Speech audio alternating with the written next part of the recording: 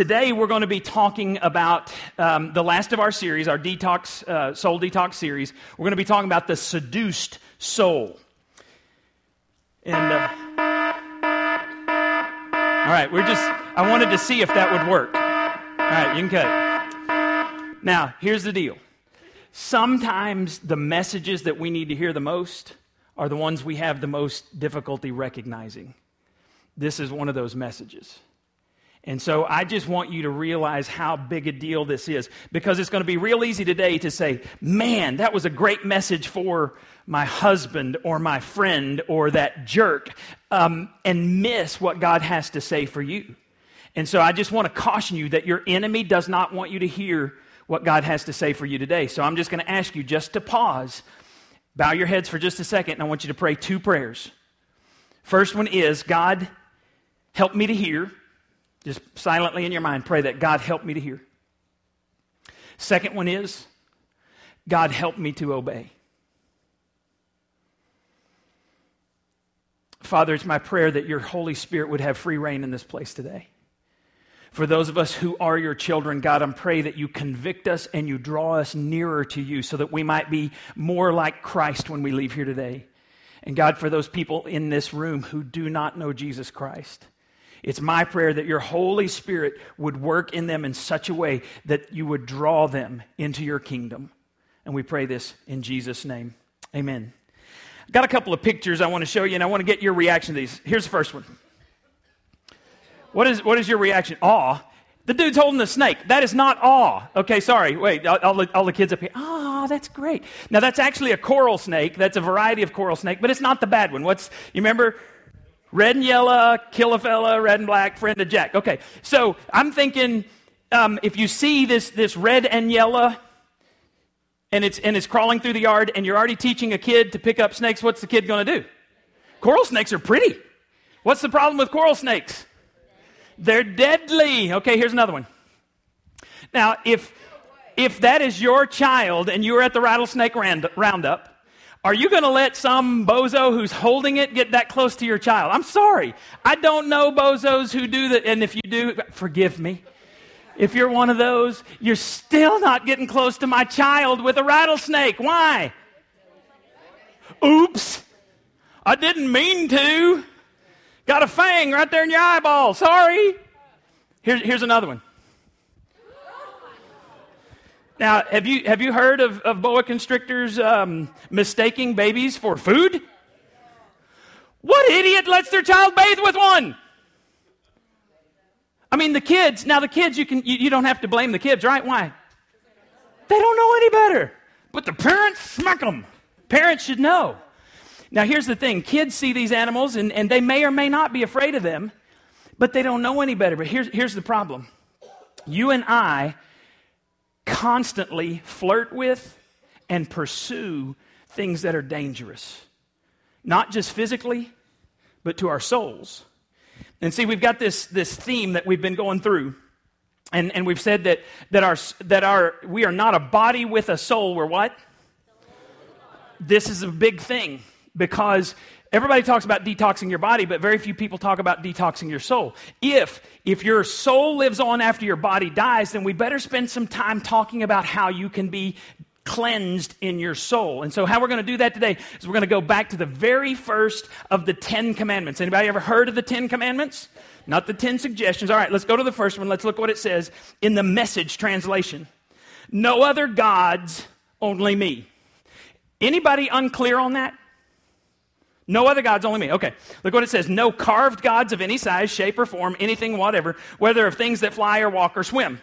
Now, in the NIV, New International Version, which is one that I memorized years ago, it says, you shall have no other gods before me.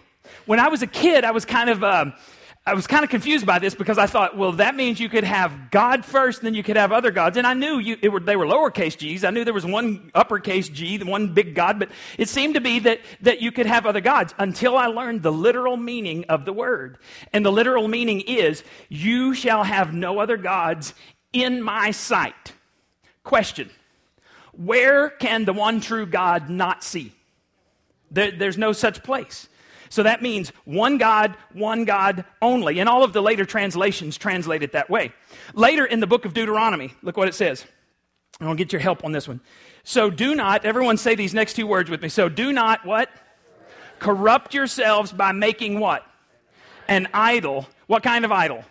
In any form. Now listen, he's going to list some possible idols. Whether of a man or a woman, an animal on the ground, a bird in the sky, a small animal that scurries along the ground, or a fish in the deepest sea. And when you look up into the sky and see the sun, moon, and stars, all the forces of heaven, don't be what? Seduced. I love this phrase. Don't be seduced into worshiping them. Worshiping what? All of the things he's just listed. I seriously doubt that most of you are going to be driving down the road and you're going to see something that might be roadkill in just a few moments and you're going to say, I worship that. Because they're pretty stupid, right? They're wandering out there. And you're not going to worship something that's wandering out there. I doubt seriously that some of you are going to be driving down the road and you lose control of your vehicle and you look up at the stars and the planets and you say, Venus, take the wheel, take it from my hands, right? Pluto, have you heard about Pluto? That's messed up. If you're a Psych fan, you know that reference. If you don't, go watch Psych. It's a great little series. I don't think any of us are going to worship things that are on the ground. I don't think that we're going to worship animals or stars or things that are in the ocean, right? That seems kind of dumb to us. The idea of worshiping something carved by human hands is one of the dumbest things I've ever seen. It's stupid to me what they did in the Old Testament. Who's going to worship a golden calf? They've seen God part the Red Sea. And what do? They go make a golden calf and they say, here's the God that led us out of Egypt. I'm going, really? A cow? You couldn't come up with something better than a cow to worship. And then one that you made. I just don't understand that. And because we don't understand idol worship, we tend to think it doesn't exist today. And I want to tell you that it's just as real today, probably more so in the United States than ever. The problem is we've been seduced into worshiping something that is not the true God. And we've got to pay attention to this. Now, I've read a lot of stories of missionaries that have gone all over the world. Missionaries go into third world countries. I've read a lot about idol worship. I've seen some idol worship myself. And I was reading this week about a guy who was in India.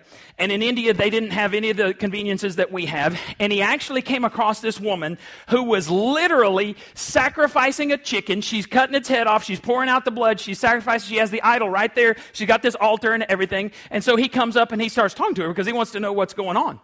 And so she raises chickens for the sole purpose of sacrificing them to her idol. In the course of the conversation, he finds out that she's been to the United States. So he thought, I wonder what she thinks. And so he says, what do you think of my country? Here's what she said. I hated it with all my heart. It was the most disgusting place I've ever seen. I will never go back. So he's kind of curious, and he's like, well, what was so bad about it? And she said, it's the most idolatrous nation on the planet. Irony alert. Blood, chicken, altars, idols, sacrifice. Okay, anyway. But he doesn't get off on that. He says, well, tell me about it. She said, well, for one thing, y'all get ready for this. For one thing, you all worship your stomachs.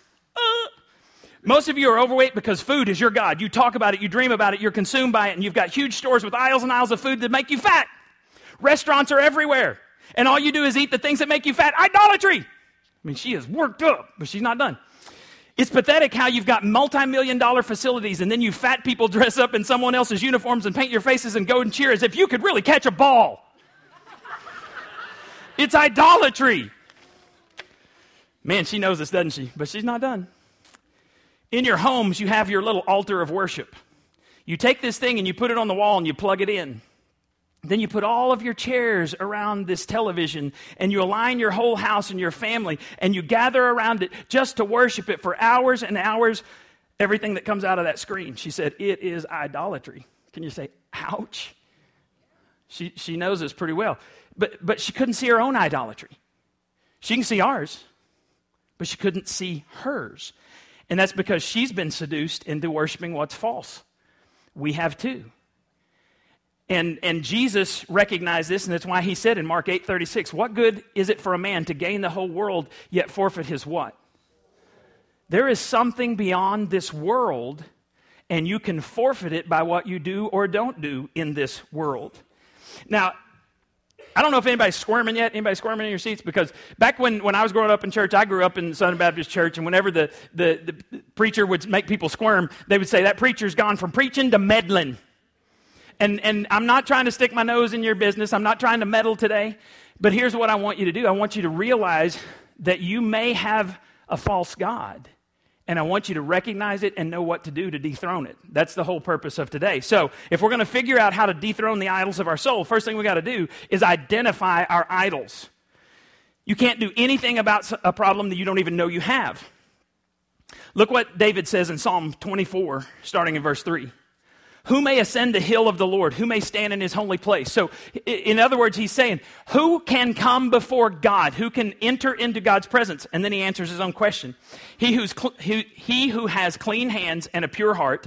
And then everybody say this next phrase that's underlined and bolded here. Who can approach God? One, say it with me, who does not lift up his soul to an idol or swear by what is false. Now, sometimes we do things that are harmless. But a lot of times we do things and we are involved in things that are dangerous. And I want you to recognize the difference. So if you want to determine whether something is dangerous or harmless in your life, you need to ask 3 questions. First question you need to ask is, how do you spend your time? And I'm not just talking about some idle time. I mean the majority of your time. How do you spend it? Second question is, how do you spend your money? You need to look at the patterns of your money because you may find out that you have an idol. And the third thing is, what do you talk about? You see, if you find that the vast majority of your time is focused on the same thing over and over and over again, that's a red flag, and it could be that that's an idol in your life. You know people who are workaholics? Is it possible that work is an idol? Yes, and it probably is.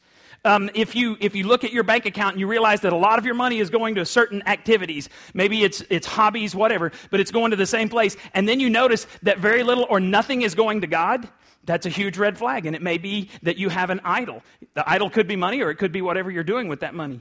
And then start paying attention to your conversations, because what matters to you is where your conversation will drift. If in your conversation there's never a mention of God, He is not on the throne of your life.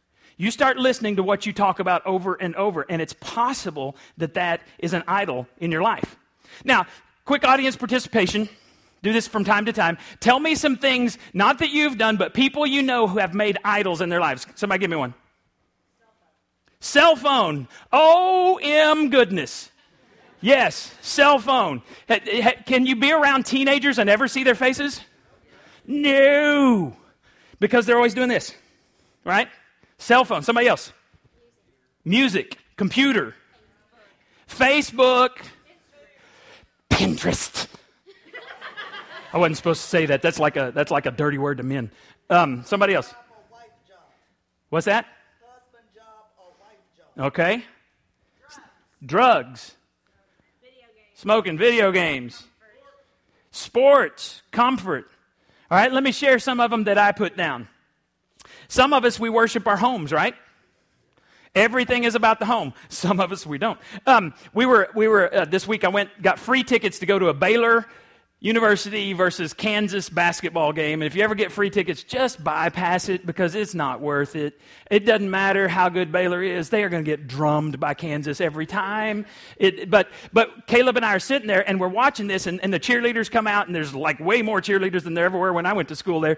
But it was funny because we're sitting there and I start noticing that there's probably 20 cheerleaders out there and 18 of them are tan as they can be. They are blonde hair, blue-eyed, and just tan. They look Hispanic. They're so tan. And then there's these 2 lily white cheerleaders.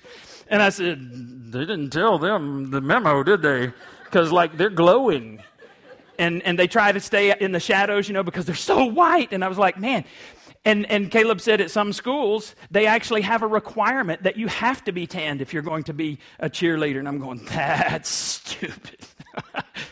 Anyway, that's my opinion. Some people are so worried about their image that they'll do anything. Some people make their kids their idol.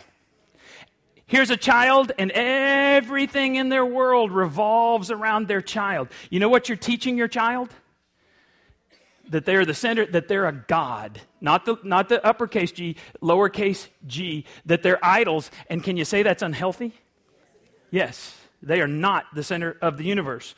Let's see, what else I put? A hobby that you will not miss come hell or high water. I don't care who dies. I don't care whose birthday it is. I don't care if it's my anniversary. I'm doing this. That might be a God in your life. And then somebody said, how many of you are on Twitter? I'm on Twitter, but like I check it once every 18 months. You know, that type of deal. And then usually it's when somebody says, hey, I think your Twitter's been hacked because there's some weird stuff popping up. And so I go check it. Well, I was at a conference this last year, and the church was so big they had a technology pastor. You know you're a big church if you got a technology pastor. That's his only job. And so somebody on the staff was wanting to increase his Twitter followers. And so he comes to the technology pastor and he says, hey, can you get me some more followers overnight? And the dude goes, sure. And so he took his credit card and he gets him some more followers. So the next day, the other pastor comes in, and he had gone from 200 to 15,000 Twitter followers. And he's like, woohoo, you're awesome, dude. And he goes, no, man, I used your credit card, and I bought 10,000 of them. Then they had a special deal, another $5, I could get another 5,000 followers. He goes, what? He was so worried about he said, you didn't tell me how you wanted to get Twitter followers. I just did the easy way. Some people are worried about how many people are following them. Some people are worried about how many likes they get on Facebook. That's what they build their lives around. We could go on the rest of the day, but here's what I want you to do. I want you to be very, very honest about what your idols are. But don't leave it there. You've got to identify your idols, but you need to tell somebody about them. Do not let this sermon die when you walk out the door. You need to tell somebody today about your idol. One of the things that I have struggled with being a pastor, one of my idols, is the opinion of others. I want everybody to like me. I want everybody to know how much time and energy I put into my job. I want people to like me. And God has just been beating that out of me lately with not everybody's going to like me. In fact, if I do my job in a way that pleases God, it is impossible for everyone to like me. Because whenever you stand upon the Word of God, there are controversial things in here. There are not politically correct things in here. Jesus said, men will hate you because of me. And he said, but you're blessed if you follow me. See, I'm supposed to, and you're supposed to, please our Heavenly Father. And if you live in a way that pleases your Heavenly Father, there are going to be people who do not like you. And so you just have to dethrone that false god. Another one of my idols is security, or this idea of security. I want to be totally debt-free, and I want to have enough money in the bank account that I don't have to worry about the future. But what that does is it tells God that I'm not trusting Him, I'm trusting my bank account. That's a false god. And so there have been times that Janie and I, God has told us just to give all of our savings, and I'm like, that doesn't make any sense.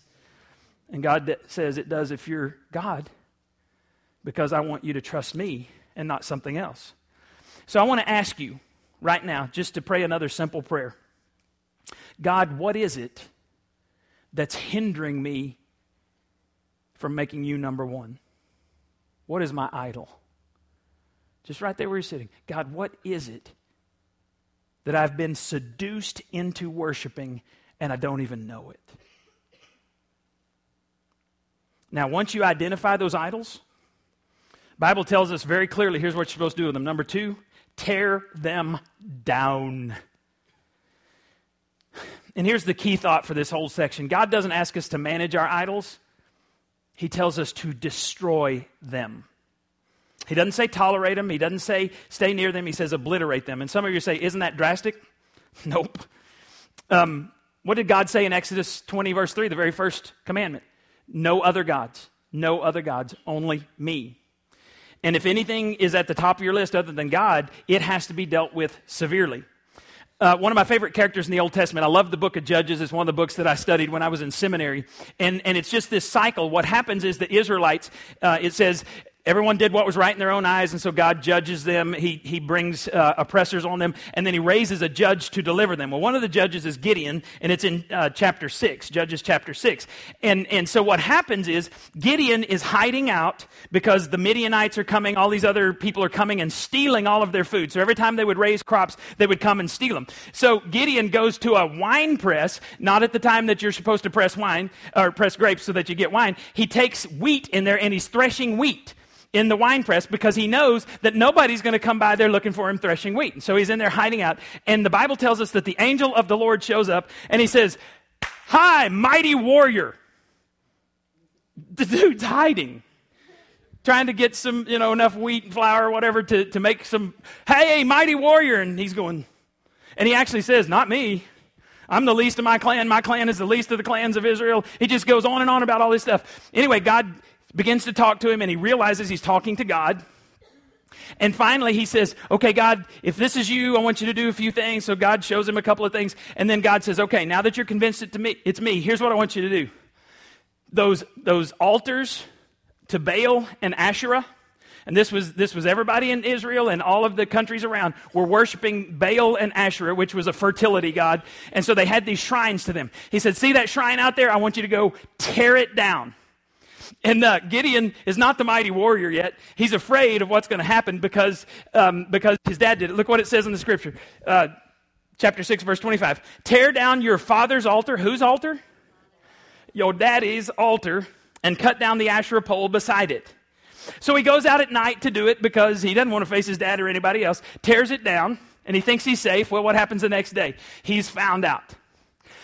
Ironically, his dad says, "Y'all don't need to do anything to him. If Baal is a god, let Baal handle him."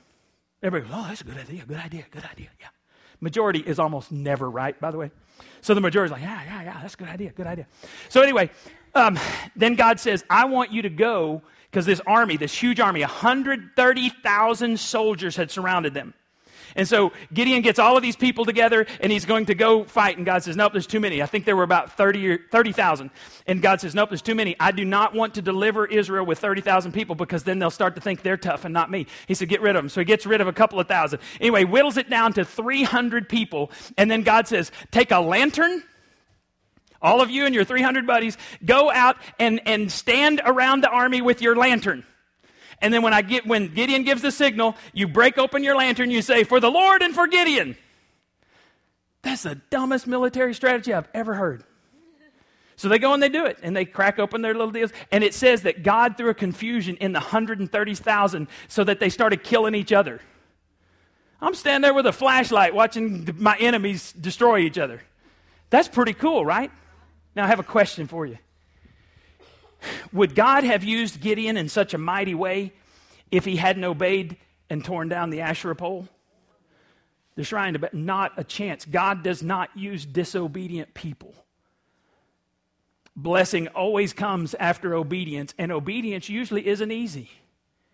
Obedience usually costs you something.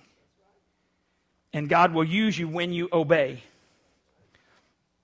Now, I don't want you to make a mistake of thinking your idol is no big deal, because I hear this all the time. I hear stuff like, "I know the Bible says don't have sex outside of marriage, but I like sex." And I'm like, let me step over here, away from you. People say, I know I'm not supposed to get a divorce. God hates divorce, but I'm just going to do it anyway. Step away. Now, I'm not saying that God won't forgive you for that stuff. Please don't hear me say that.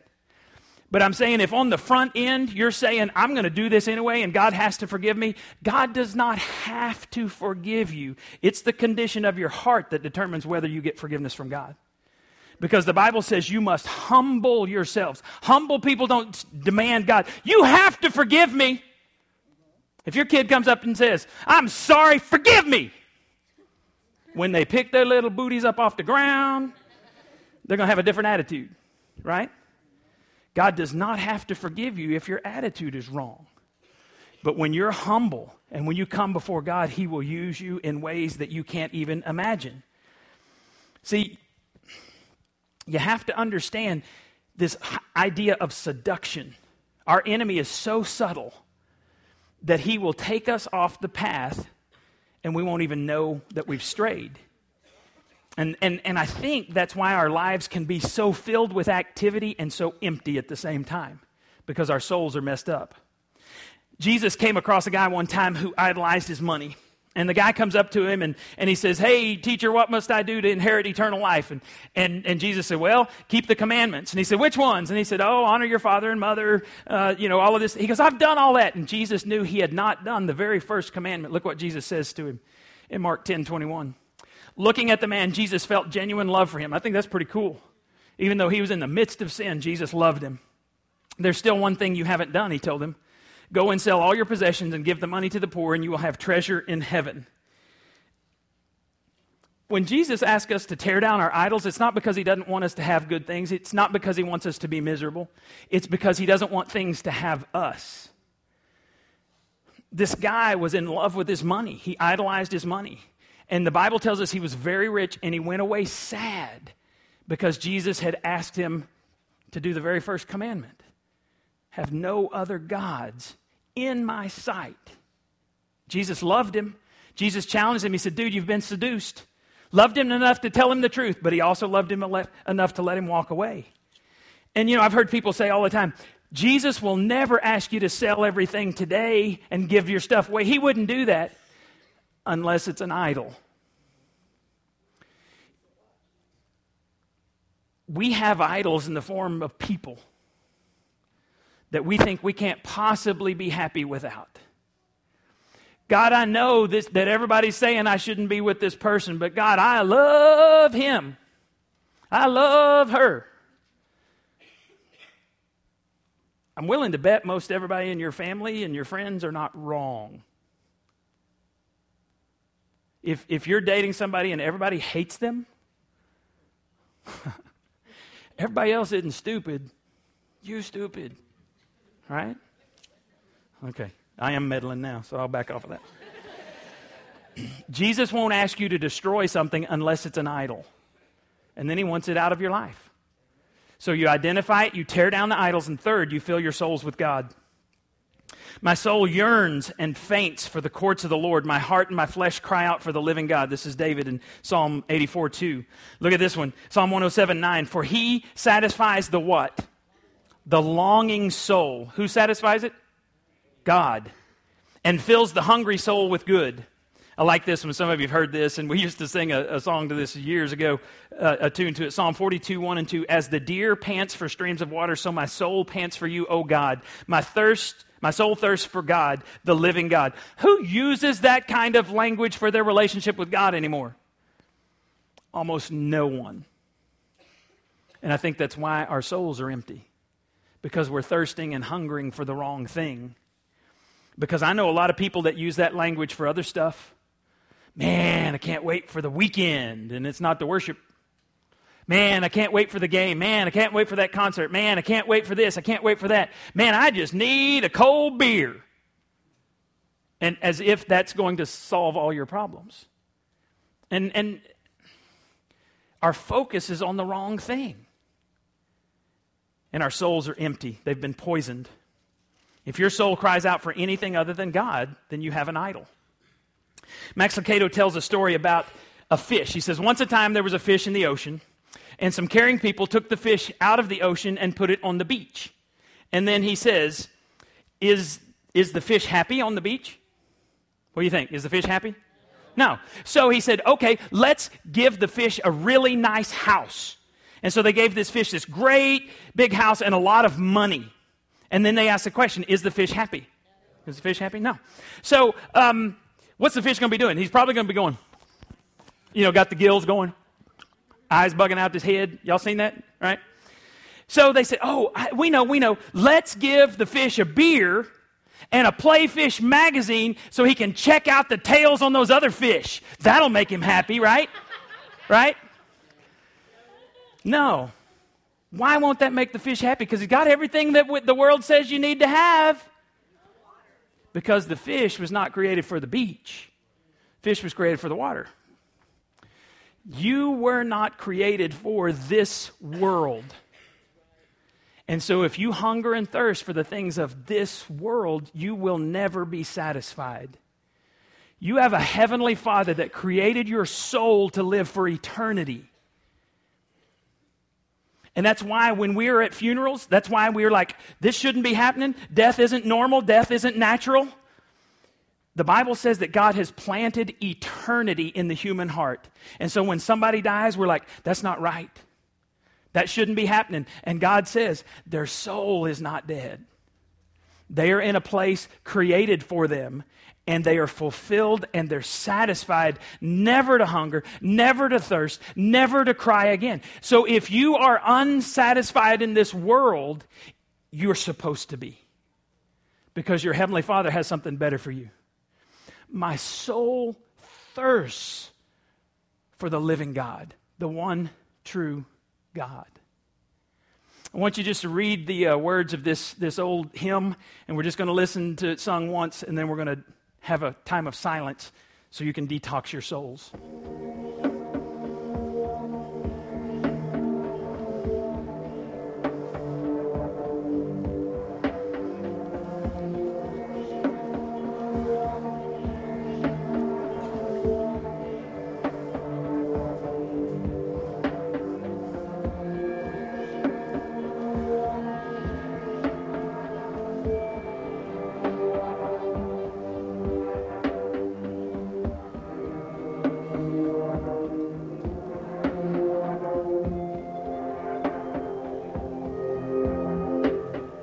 Turn your eyes upon Jesus. Look full in his wonderful face, and the things of earth will grow strangely dim in the of his glory and grace, in the light of his glory and grace. So the challenge is to quit looking at the things of this world and look at your Heavenly Father. So we've done this every week. We're just going to take a moment, bow your heads, and in complete silence, I want you to turn your eyes upon Jesus and tell him whatever you need to tell him today.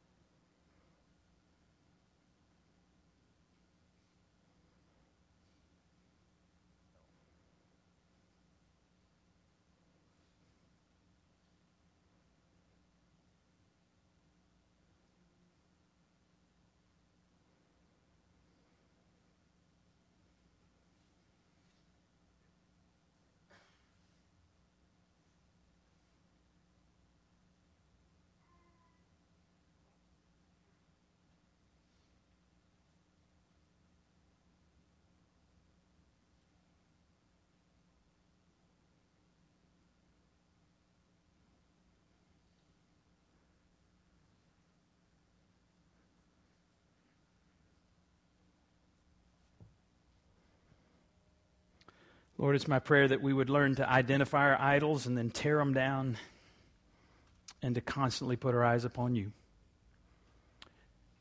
God, we just ask that you would help us to apply this to our souls so that we can learn how to be content in this world that was never made to satisfy us, and that we can help others come into your kingdom. We pray this in your name. Amen.